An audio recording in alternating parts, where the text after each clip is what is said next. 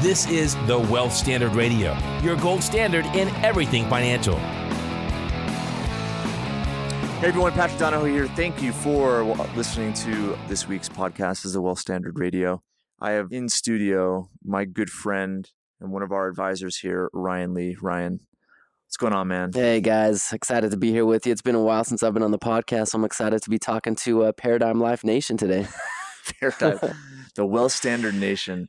I'm going to start off the podcast by reading a quote that I got this morning. And this will go into the theme of our podcast today. It says, everyone has something they can do. Whatever means you have to make the world a better place, you need to do it. And then it says something that I actually disagree with. It says, even if we won't see the fruits of this in our lifetime, start now. So I disagree with that a little bit, and I'll explain why. But in the end, there's something I believe in. It's called the law of compensation. And Ralph Waldo Emerson is really who popularized this. And we talk about it a lot in our business.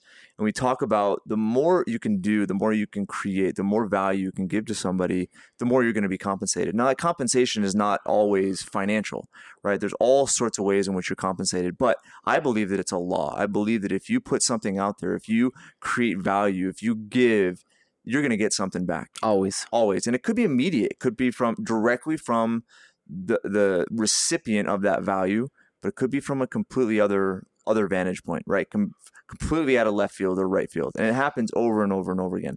So the theme of our podcast today is really talking about your greatest asset.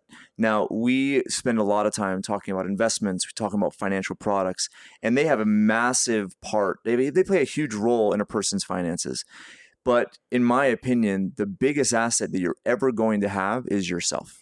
And most people don't consider that. And I think the traditional financial advice that's out there doesn't even talk about that because it's contrary, right? Basically, the financial advice that's out there is give me your money. I'm going to invest it because I'm smarter than you. Turn your mind off. Let other people do it for you because you can't handle it yourself. It was amazing. I listened to a quote. Or not listened to a quote. I saw a quote by Warren Buffett. And he says, something's wrong when Rolls Royces pull up to Wall Street and have investors in there.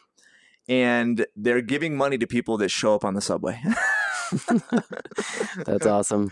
And that's the thing. We're in a completely backward society. Yeah. And I think even the most successful people are not, I wouldn't say deceived, but have been misled, thinking that, there's this magical place, this magical kingdom of investments and returns and financial products and tax qualified plans that somehow are going to increase your wealth, make you better off, create more financial freedom, create more financial certainty.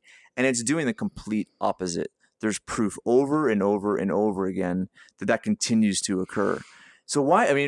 Just frankly, we've prepared a little bit for this podcast, but you coming from, just the traditional business world, why? I don't know. I always ask myself that question.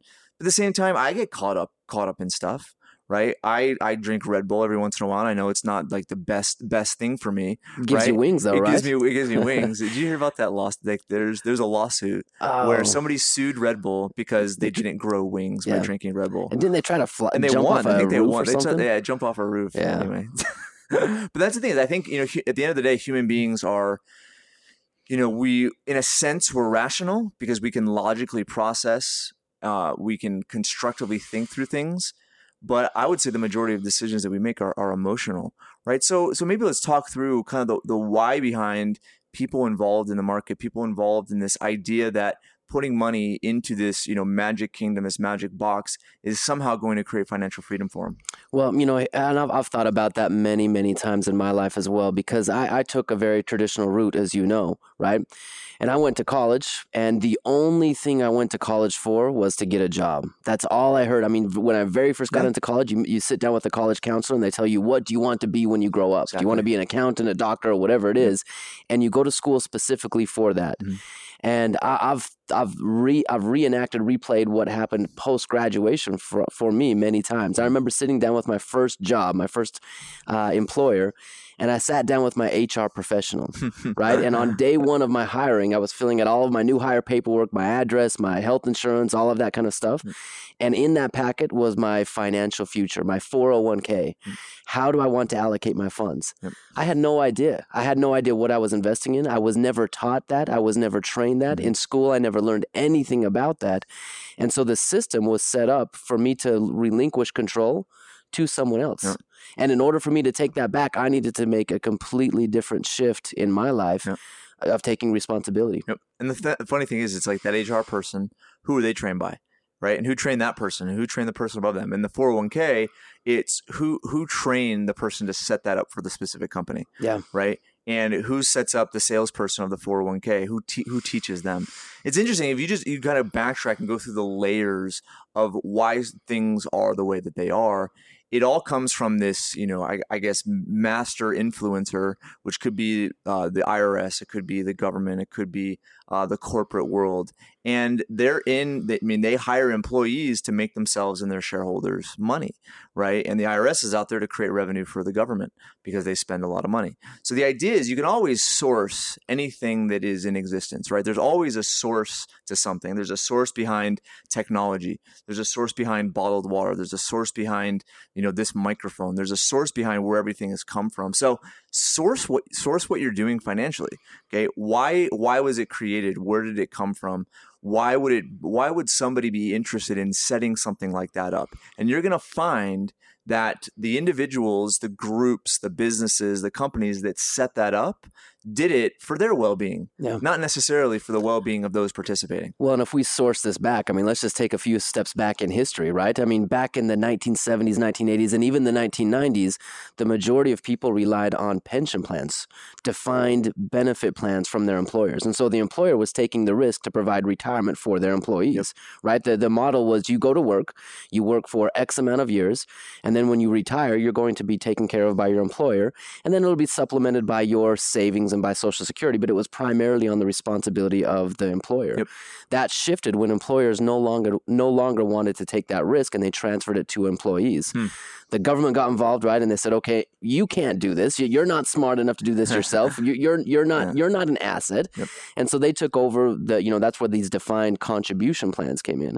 And from that point on, and I think if we go back into history, defined contribution plans, they were okay in the beginning because from 1975 to 1999, the market only went up. It only went up, and there were slight downturns, and so all you had to do was just put money in, and it was okay. In this new century, that is completely different. But here's the thing. It's like I look at that time period, and you're right, it went up. But why did it go up? Why does anything go up in price or go up in value? It's because of supply and demand. Good point there. Right? Because of that, so much money was coming into the system that obviously was going to go up. Exactly. Because where was the money going before, right? The employers were putting money into pension plans. And pension plans were not in the market. Right. Pension plan. Now, there's a lot of pension plans that are tied to the market now, but back then they weren't. Insurance companies were, for the most part, those that ran those pension funds. But now you have the shift, as you talked about, and now you had this huge influx of money going into the market because now people were, I don't get a pension plan. I need to prepare. I need to start saving more. So more money going in, and there's only a finite amount of shares and stock and so forth. Of course, prices are going to go up. Right. And you have the biggest demographic in history, which is the baby boomer generation, that was putting money in there. See this, and they were at the prime of their careers. So it's interesting. It's kind of like it's like chicken and the egg, right?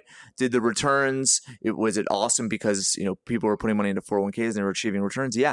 Or was the fact that the 401k started to exist is the reason why those returns started to come to fruition and started to be so high? Yeah, you got it. Cause and effect. And all the while with all of that money going into the market, there was a lot of greed by Wall Street. And a lot of that has come evidence, in the last 10, 15 years with documentaries and things like that.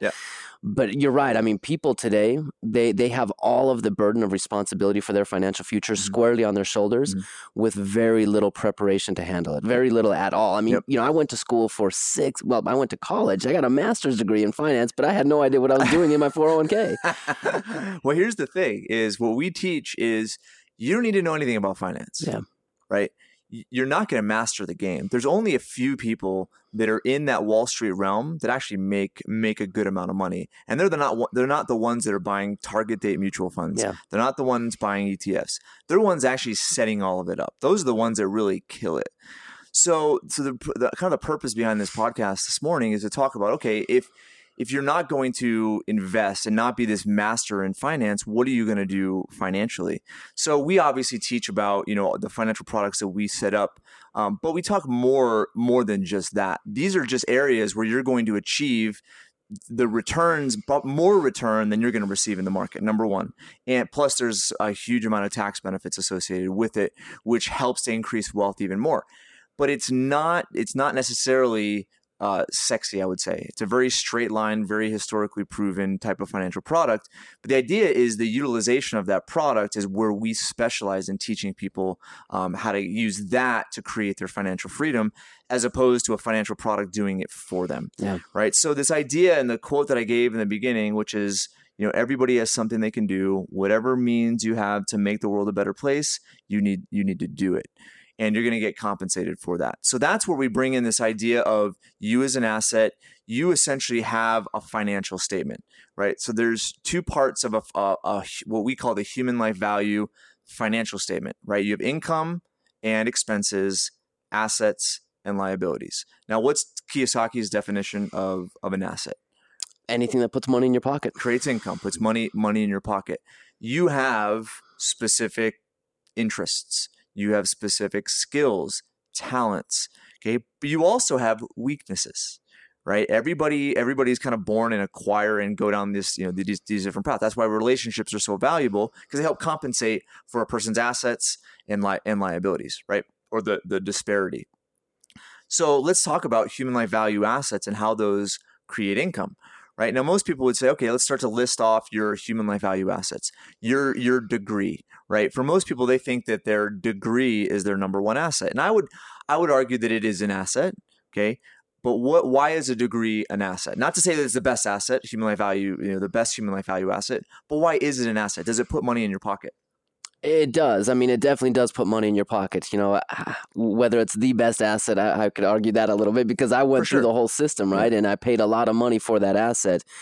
But yes, that degree puts you in front of the right people, puts you in the right opportunities, and gives you an opportunity to translate that degree into future income in some type of profession. Absolutely. And that's, I think for the most part, that is the number one asset people have right now, is their degree. Is it the education behind the degree? Probably not, because a lot of that education is irrelevant once you graduate, because of how quickly society is progressing.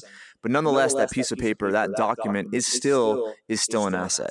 And I would even argue that for us, like I have a degree, you have a degree, you have a master's degree. These degrees are even still valuable for us, because society has come to this social agreement that unless you have a degree, you're not credible. And it's hard. And now you can banter back and forth and justify if it's worth having a degree or not. But at the end of the day, it's really the perception. And if a person has a degree, they are deemed more credible. And to suddenly eradicate that idea from society, it's going to take a long time. And I don't think it's going away anytime soon. So having a degree, I still think is valuable, right? For sure. Because at the end of it all, you're going to probably learn more the instant you start to graduate and get into the real world. You're going to learn more probably within 6 months than you learn the entire time. But I still feel that a degree will be a valuable asset. Even though, it's kind of like I've always kind of gone back and forth. I'm like, do I want my kids to go to school? Do I want to pay for college? And at the end of it all, it is still an asset to them. And the perception is oftentimes reality. You got it. And I think one of the things that we focus on and we emphasize so much with our clients is the fact of education, the consistent, continual education. And I remember when I got done with college, I was so brain dead. I was so tired of having information that I didn't need or want, in many cases, crammed into my mind, only so I could regurgitate it on a test and then walk away. I recall very little of what I actually learned in college. But once I got out of college and I had some of my time back, man, I developed such a love for learning and reading and really trying to learn new principles. So I think education can be done in a institutionalized format where you can walk away with a paper and say, hey, I've got this paper. I did what I need to do. Now I need a job, right? But I think the real crux of it here is many people, once they leave college, stop learning. Yeah. Right. And it's proven. It is. And so you're diminishing the asset by stopping learning. Yep.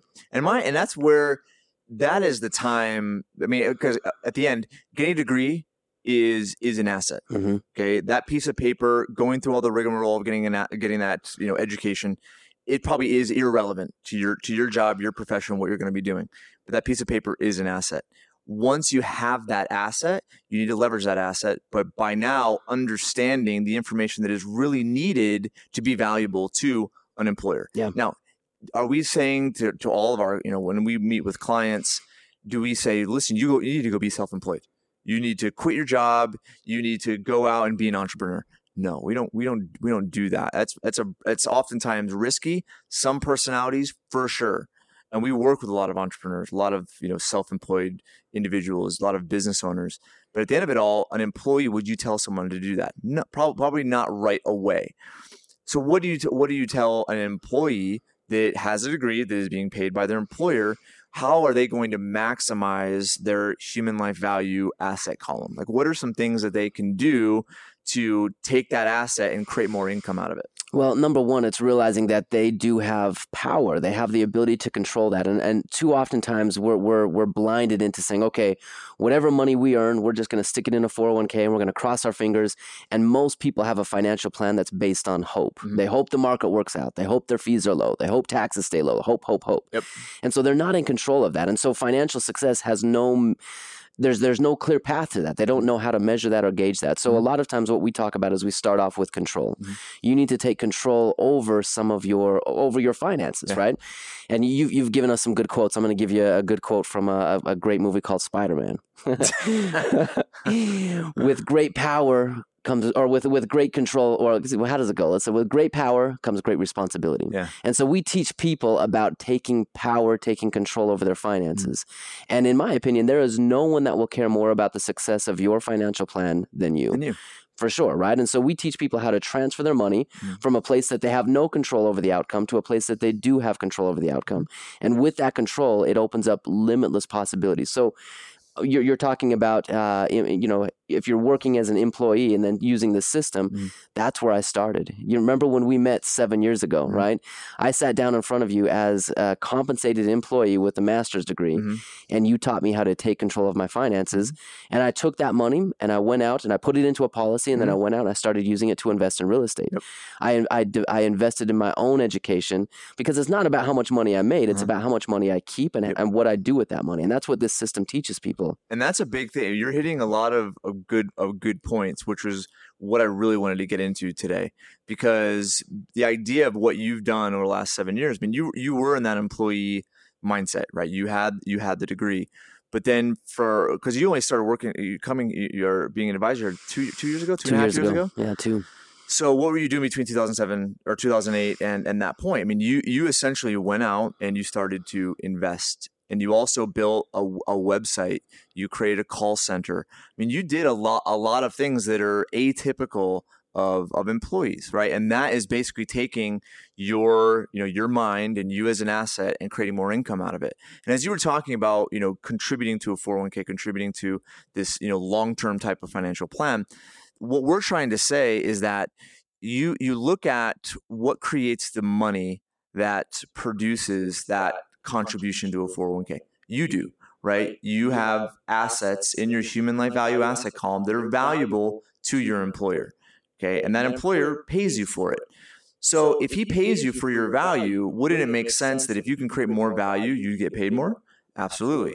So that's what we're trying to say. And it may not be directly from the employer, but think about it. I mean, think about your profession, think about your job, and how could you be more valuable to your employer? Maybe you have you're working a really old school business and it's been around forever. It's been established. What if you took the, $17,000 max contribution to the 401k that you were making and you invested in yourself and did a course on social media or email marketing or search engine optimization, and you learned a lot about that, and then went to your employer and came up with a business plan.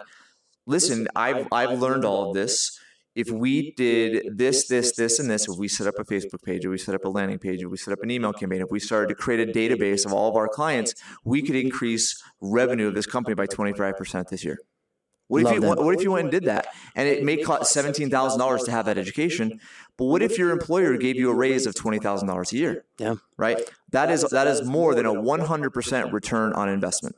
You put $17,000 into your 401k, maybe you get a 10% return, okay, that you can't use for years into the future. But what if you took that same amount of money, invested in yourself, invested in increasing your education, which subsequently increased your salary, increased your revenue, and gave you a 100% rate of return? I love that. I mean, in finances all the time, we're talking about compounding interest, right? And you want to have your money in a place where it's going to consistently grow and compound. The same goes for human life value and knowledge. That knowledge that you gain, if you go out and take those courses that you just talked about, that will have a residual compounding effect that will ripple through the rest of your life. If you learn skills and tools that you can use inside of your employment, or even use on the side, right? I mean, we talk all the time to people who are working in a job and talk to them about how to set up a side hustle, right? Do something on the side to generate more income.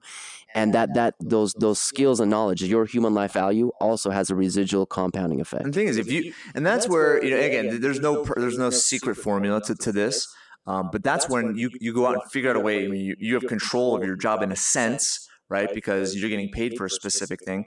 You can improve the value that you create. Yeah. But if like the example I use, if it's valuable to your employer enough for them to give you a raise, it's going to be valuable to somebody else as well. Yeah. Now, looking at $17,000, doing those type of courses, nowhere near that type of cost, right? It's a lot cheaper than that. But what I would recommend to people that are listening is look at how many online courses there are, whether it's through iTunes University, and there's a few others. Shane, do you want to pull up like what's the main website that does the e-learning stuff? Can you find that for me and tell me?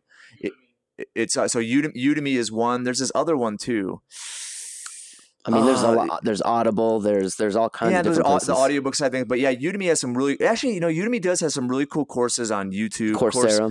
Coursera. That's what I was looking for. Yeah. So looking at these different websites, right? There's all sorts of ways in which you can educate yourself. You can go into iTunes University and take classes from Stanford or classes from MIT or classes from Harvard for free. Yeah. Now they're not going to give you credit for that, but at the same time, look at what you're learning. And it's not necessarily the fact that you're learning, but you need to figure out a way to take the asset that is now on your balance sheet and create income out of it. Well, not make it a dormant asset. Yeah, and you mentioned, I mean, they're not going to give you credit for that, but what are you really shooting for? What is the purpose of education? It's not to get that piece of paper that you hang up on your wall. It's dollars follow value, or value follows value. So if you learn a skill and a tool that you can provide value with to someone else, there will always be compensation through, remunerated value. It's going to come back to you. Yep. So looking at the human life value asset side, that's one thing. And I think maximizing that asset, we can give examples all day long, and we can spend the whole podcast on just that side. But I think I still struggle with this, is your liability. Okay, liability side, your human life value liabilities, right? So you have human life value assets, human life value liabilities. Assets put money in your pocket, liabilities take money out of your pocket. But let's talk about leverage. Why do you leverage real estate? Why would you take a loan, okay, and put in a liability on your balance sheet and acquire an asset with that? Like why would you do that instead of just acquiring the asset? That's a good question. I mean, leverage, it's kind of a double-edged sword, right? It can work really well for you, but it can also be just as detrimental. And so it requires you to go into a leveraged situation with education, knowledge, and expertise. And you can minimize risk through all of those things. So in real estate, it's a great example. If I went out and I took a loan and I knew nothing about what I was doing in real estate, I would really be taking on a liability, right? Now, that liability, I can fix that, and it goes out for a period of time, and maybe real estate will help me fix that over time. But the way I can use leverage to my gain, to my benefit, is if I know what I'm doing, and I know what kind of property I'm looking for, and I know the metrics that determine success, I can bring a small amount of resources to the table. Let's just call it a down payment, right? Let's say I bring 20% down, and I'm going to leverage the rest. What that bank is doing, or that group that's going to provide me the loan, they're using my down payments to secure the loan, and then they're going to be a partner with me on the loan, and they're going to take the majority of the capital that's required and fund the loan for me. And the benefit of that is if I didn't use leverage, if I didn't use a loan, I would have to come up with 100% of the purchase price to do that. And if I'm coming up with all of the resources, all of the things required to buy that property, what's the likelihood that I'm going to be able to do that in any time, in a profitable time frame? It's going to be a lower return. Lower return, and factor in the cost of time, right? If it took me 10 years to save up to buy a house versus if I could do it now with a small down payment and reap the benefits of a home now, that's the benefit of using leverage. So talk just briefly about the metrics, okay, that would determine why you would use leverage, and then I'll get into the example I want to use with the human life value side. So what metrics allow that transaction to be profitable? Yeah, so I mean, a couple of things that I look for in a real estate deal for sure is I want to know what my cash on cash return is, right? So if I'm going to buy a property, I want to look at the cash flow that I'm going to get above and beyond all expenses, including the cost of financing. So right? if that income, right, that was coming in was less than the financing charge, would it make sense? No. Okay. Yeah. And so, I mean, that's a really quick, simple way to look at it. Is my income that's coming in, consistently coming in, once I've factored in all expenses, known expenses and unknown expenses. You want to factor in with real estate, especially. There's going to be things that are going to come up. Tenants are going to skip town. Refrigerators are going to break. My air conditioner broke in my home last night. It was a hot night last night. Things happen, right? And so you want to factor those in. And once you've got a really good system on how you factor in costs. If you know that the property that you're buying, the cash flow that's coming in on a monthly basis is above and beyond, that 10, 15% cash on cash return, if it's above and beyond all of your expenses, then it makes sense to use leverage because I can buy the home now, I can cover my cost of financing, and I can still be profitable. So here's the thing is the leverage, the money that you borrowed, essentially, the liability you took on was somebody else's asset.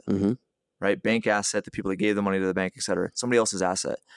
You use that asset to create more than what it cost you. Right. So the idea of leverage is essentially doing more with less. Right. So Archimedes, you give me a rock or a stick and a fulcrum and to rest upon, and you lift the whole world or something like that. Right.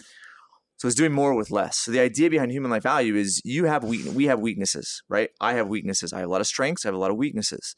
So oftentimes, instead of a person really focusing on their strengths, focusing on their talents, what do they focus on? Weaknesses. They focus on their weaknesses. Right. How do I make my weaknesses strong? I mean, it's like this, and I really argue with that because I think you can make some weaknesses strong, but there's a lot of weaknesses that's just the nature of things. That's who you are.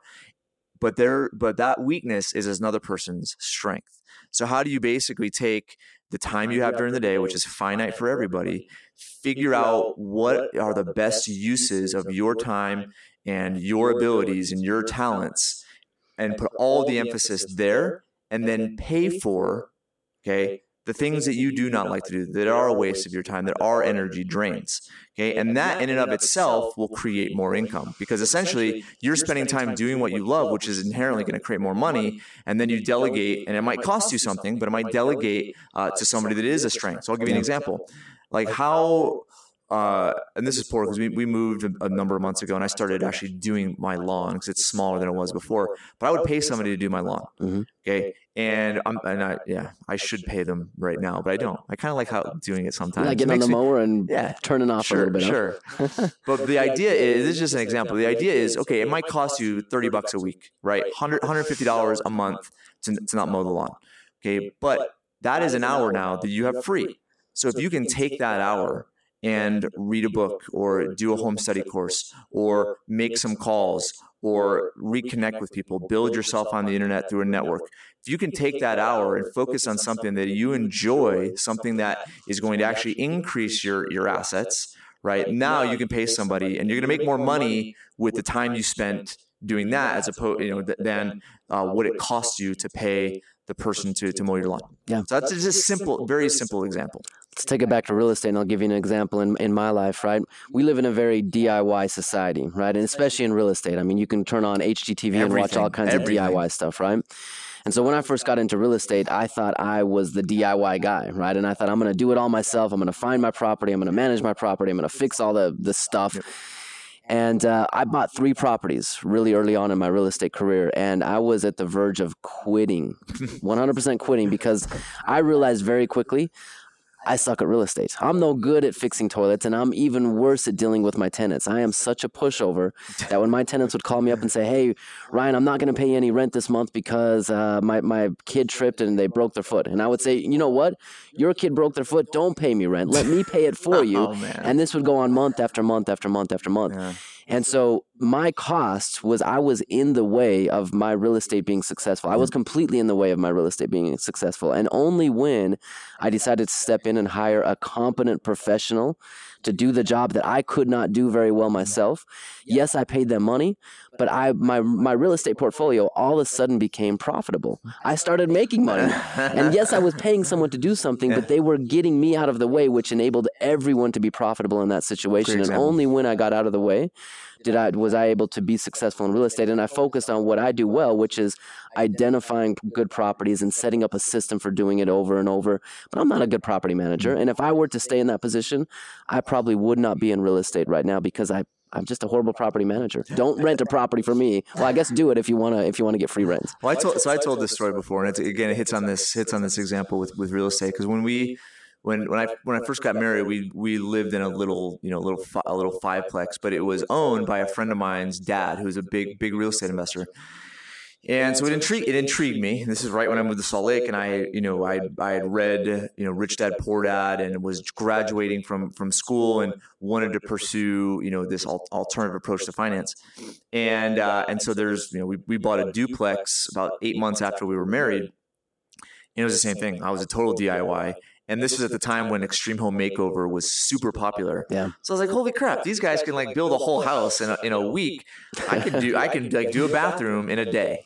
Right. So I decided to try to rip out our bathroom and remodel it within a day. And I had never done this before. Yeah. Right. But I saw, Extreme Home Makeover, Ty, what's his name? Pennington. Yeah. If that crazy guy can do it, I can do it. Get your tool belt and you're good to go, right? Seriously. So it was a disaster. And so it had and Cynthia still gives me crap for this to this day. But there was this cast iron tub, right? And cast iron tub, and it was in the bathroom, and I thought it was outside of the framing, but it was inside of the framing. Oh my gosh! So I was taking this sledgehammer to it, and then Cynthia was trying to pull it out, and she cut herself really bad, and Daddy had stitches. And so anyway, it was a disaster. We ended up breaking the drain pipe, and I thought it was gonna be done in a day. It took 3 months to do. So we had to take a shower because it was a duplex. We lived in the lower half, we rented out the top half. So we had to use the tenant's shower. We had to use our neighbor's shower. It was this old, 85-year-old German lady. It was a disaster. So yeah, I learned early on that it was totally not worth taking on that responsibility when it could have been delegated to somebody whose asset it really was. And we forget that. I mean, it kind of goes back to that dollars follow value, value follows value. If someone else can do that job, if they can come in and remodel your bathroom literally in a day and do a great job, and you pay them $1,000 or $1,500 or whatever it is, yes, that was a cost out of your pocket, but what was the value that cost bought you? It bought your 3 months back. Yeah. It gave you the day to do something else, whether it's spending it with your family or creating, value in the business that you're good at. Better relationship with my wife. For sure. I mean, and that's what it's all about. And I think we lose that sometimes, and especially in the investment world, right? We lose that because we're unwilling or and many times we just don't know that we're offsetting our risk to someone else who doesn't have our best interest in mind. I mean, I never met my 401k manager. I just checked a couple boxes on a piece of paper and crossed my fingers and hoped that was retirement for me. But we really we need to understand where value is going, what we're putting into it, and what we're expecting in return. Okay, so a couple of lessons, then we'll get to one more thing, and then we'll end for today. So let's summarize what we've been talking about. We're talking about our the assets in our human life value balance sheet are the things that we're good at, or could potentially be good at, that we could incorporate into the time we have during the day to create more income. You're all, in the end, there's only so much time you have, and so investing in assets, like a piece of property, like a business or something else, that is still part of the overall plan. But in the end, if you don't maximize your number one asset first, which is you, then there's really no business focusing on that other stuff. Because you're, like I gave you an example before, 100% rate of return, you're not going to achieve that in any type of investment for the long run. It's never happened. Yeah. Right. And so looking at the control you have over yourself, control you have over your education, it is the easiest 100% rate of return you can ever make. So that idea is maximizing who you are, what your talents are, maximizing that side of the balance sheet right now, and investing money in yourself to do that. It could be with your employer. It could be with a side business. There's a variety of different examples for that. The other part of this, making a summary, is the liability side. You have weaknesses. There's stuff that you are not good at.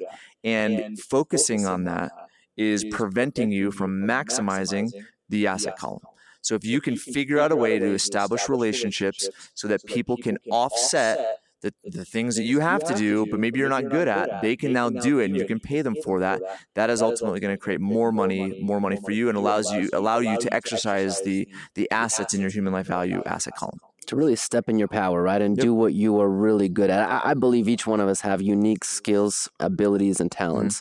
And we don't have to be good at everything, and we shouldn't try to be good at everything, right? But if we focus on what we are good at, and as you mentioned, offset the liabilities, you're going to bring so much more value to yourself, but probably more important, you're going to bring so much more value to other people, because your talents help other people. Your talents are the weaknesses that other people have, and we can constantly exchange that value one with another. No, excellent point. So, all right. So the last thing I wanted to focus on is a couple months ago, I just came up with an idea of a marketing idea. And the marketing idea was essentially just an article that is called the Billionaire Playbook. And so I wrote this article, and it's very, very simple, but the idea was what is an equation? What are the things that billionaires consistently do? And of course, if billionaires are doing it, millionaires follow something to that extent. But I think it's really easy. So if you want a copy of this article, you can email us at podcast@paradigmlife.net. And I will send you that article. I want to get your feedback on it. But the equation that I came up with is this: to be a billionaire, you need a network. You need leadership, the skill of leadership. You need sales ability. You know how to sell. You have to have a team around you. You have to have a very good setup of goals. You have to do your power hour, which we're going to end with. Your investments, the education behind your investments. That is what's going to create a billionaire. Okay. So what I want to focus on is not, the network side of things, not the leadership side of things, not the sales side of things, not the team side of things, or goals, or even investments. I want to talk about power hour. And I know I'm kind of catching you off guard because we didn't prepare for this. But you and Brad read a book together Morning. a few months ago. And I've been impressed because you guys have stuck to it since you read it. You guys are I was usually the one that was always here before anybody else in the morning, but you guys have beat me for months now. So why don't you talk about this idea of a power hour, or the miracle morning, and how that has helped improve the assets on your human life value asset column? Yeah, that's Sorry for catching you off guard. No, that's really good. I'll tell you that it has completely changed this year for me. And I think the idea of a power hour is dedicating time and space to something outside of the normal, right? Our lives are busy, and with everything that we do, whether it's in a job or in a family or whatever it is, our time can very easily be consumed, right? And unless we dedicate a set amount of time, a power hour, to something that's bigger picture, to something that's different, we'll never achieve any different results. And so this power hour idea is a way to kind of buy back your time, literally, right? So this year we decided to start waking up at 5 a.m. in the morning. Every morning, Including Saturday and Sunday. and every single morning. And when you're on vacation. And on vacation, yeah. So, I mean, we were out in Aruba 2 weeks ago. We still got up. 5 and a.m. everyone was joking with us because we were 2 hours off. They were saying, hey, you're waking up at 3 a.m., right? I mean, because we were in a different time zone. But we still got up at that time because, and now, to be honest, in the beginning it was hard, right? It was a hard transition to make. It was hard to get out of bed. 5 a.m. is early. It is early, but now oftentimes I wake up at 4:30 and I'm excited and I'm ready to go. Wow. And so anyway, what this power hour is all about, it's segregating and designating sacred time that is specifically focused on something bigger, something that you want to accomplish, something that you want to achieve, whether that's starting that side hustle, whether that's, developing the plan that you're going to share with your employer, whatever it is, it's dedicating focus specific time to that and not let anything else get in that way. Not sleep, not technology, not emails, not text messages. It's dedicated time. And only by doing that will you achieve something different. And I've noticed that also has a compounding effect, right? I mean, in the beginning, it was just trying to figure out what the heck we were going to do with this hour. What did we want to do? And then we started figuring out what we wanted to do with it, and then we started creating. And that had a energetic compounding effect to where now there's so much momentum and energy that comes to that hour.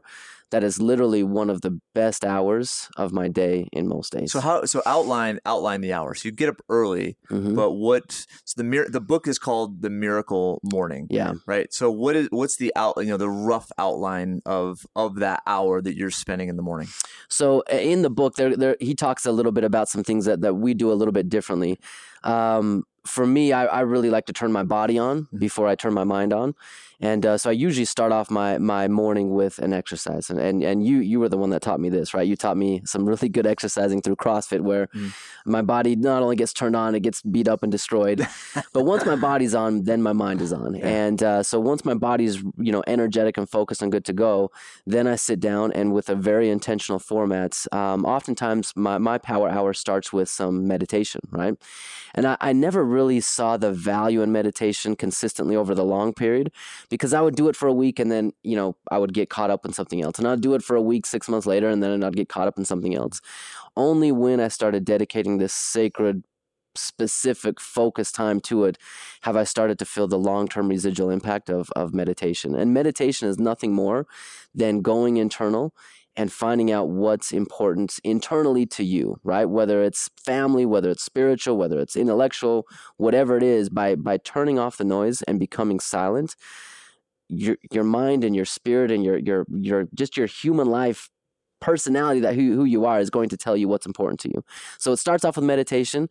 And then for me, a lot of it's been business focused. It's been creativity focused. It's been things that I've wanted to do outside of my normal day-to-day routine. And by dedicating time and space to that, I'm making consistent progress on those goals every single day. Yeah, because it's we only have so many days, right? You only have so much time. You only have so much energy. There's a finiteness about human beings. Yeah. And looking at the start of every day, it has a massive impact on every single day. Yeah. If you don't start out right, then it's going to have a ripple effect through your entire day. And looking at our lives are lived in our mind, right? We perceive things and we think about things. And that's where we come to conclusions. That's where we create stigmas. That's where we create our paradigms and our perspectives. And looking at what goes into our thinking, meditation is huge, because you're right. There is a lot of noise out there, especially in our day and age. There's so much stimuli that our eyes are exposed to every single minute of the day. And I mean, rewind 200 years ago and think about what a person perceived every single day. It was hardly anything, right? The sun, the moon, the grass, cows, maybe a horse and buggy. Maybe not 200 years ago. That was like 100 years ago. But that's what people experience, right? But look at what we experience today. Yeah. Meditation helps really ground your mind. It helps you think clearer, and it helps you really define who you are, what your objectives are, what your goals are. And it's been amazing for me. I've done it for years now, but it's amazing because it allows me to really step back and think, why am I doing this? Why am I doing this? And it helps make things simple and clear. But starting your day the way that you are articulating is so powerful. And that's why, part of this equation, and again, I'm not a billionaire, right? But I looked at, a lot of what makes all of these guys successful, and I just came up with a simple equation. Again, it's a marketing piece. I'm not, I'm putting a disclaimer on here that just because you follow the equation doesn't mean you're going to be a billionaire. The thing is, following and, incorporating these variables, which is network, leadership, sales, team goals, power hour, and investments, is going to create more financial success than you have right now. So you can email us, podcast@paradigmlife.net, and we'll give you a free copy of that article. But Ryan, let's kind of end off today. And any final words of wisdom for our listeners? Yeah, I think today we talked a lot about you, the asset, right? And realizing that you truly are the asset. You are the engine that drives everything in your life. And by not choosing to be the asset, you're still making a choice, right? So make a conscious choice that you are the asset. Take time to find some additional education, whether you log on to Audible or Coursera or iTunes, or you reach out to Paradigm Life. There's many different places you can get education. Look for something that's valuable to you. Become educated on it. Become an expert on it. Maximize your talents, and value will always, always follow value. Okay, well said. Yeah, and I'll echo that by saying everything that all physical things that exist in life is a result of a human being, right? Our computers, our technology, the internet, radio, everything is a result of a human being or a group of human beings. So what does that say? It says that we can create amazing things that are valuable to so many people. If you believe that, then really look internally and look at who you are, what you think about, what can you bring to this world, and start to focus on educating yourself. And if you do that, and if you figure things out that are valuable to others, you're going to get compensated for it. But here's the thing, you're going to get frustrated because there may be some things that you think are going to be valuable to somebody that aren't, and you're not going to get paid for it. Okay, you need to be, in a sense, humble and say, okay, that's not valuable. I'm going to find another asset. If that doesn't work, I'm going to find another asset. That's the beauty, is that we have this finite capacity to create our asset, because we are literally, our brains are there's trillions and trillions of dollars up there. Yeah. Okay, proof is our economy is in the trillions, right? And that is the result of value being created in whatever capacity. So that being said, maximize yourself, maximize your asset. Thanks for listening this week, everybody. For more information about Paradigm Life, you can go to our website, paradigmlife.net. You can go and listen to past podcasts. We have a really cool YouTube channel with lots of different tutorials and education. We have an online e-learning platform that discusses what we do as a business. It's absolutely free, so log on to our website and you can register for that. That's it for this week. Send us your feedback. If it would be super valuable, go on to iTunes and give us a rating if you like what you hear.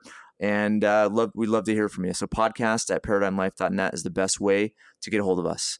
We'll see you next week. Thanks, guys.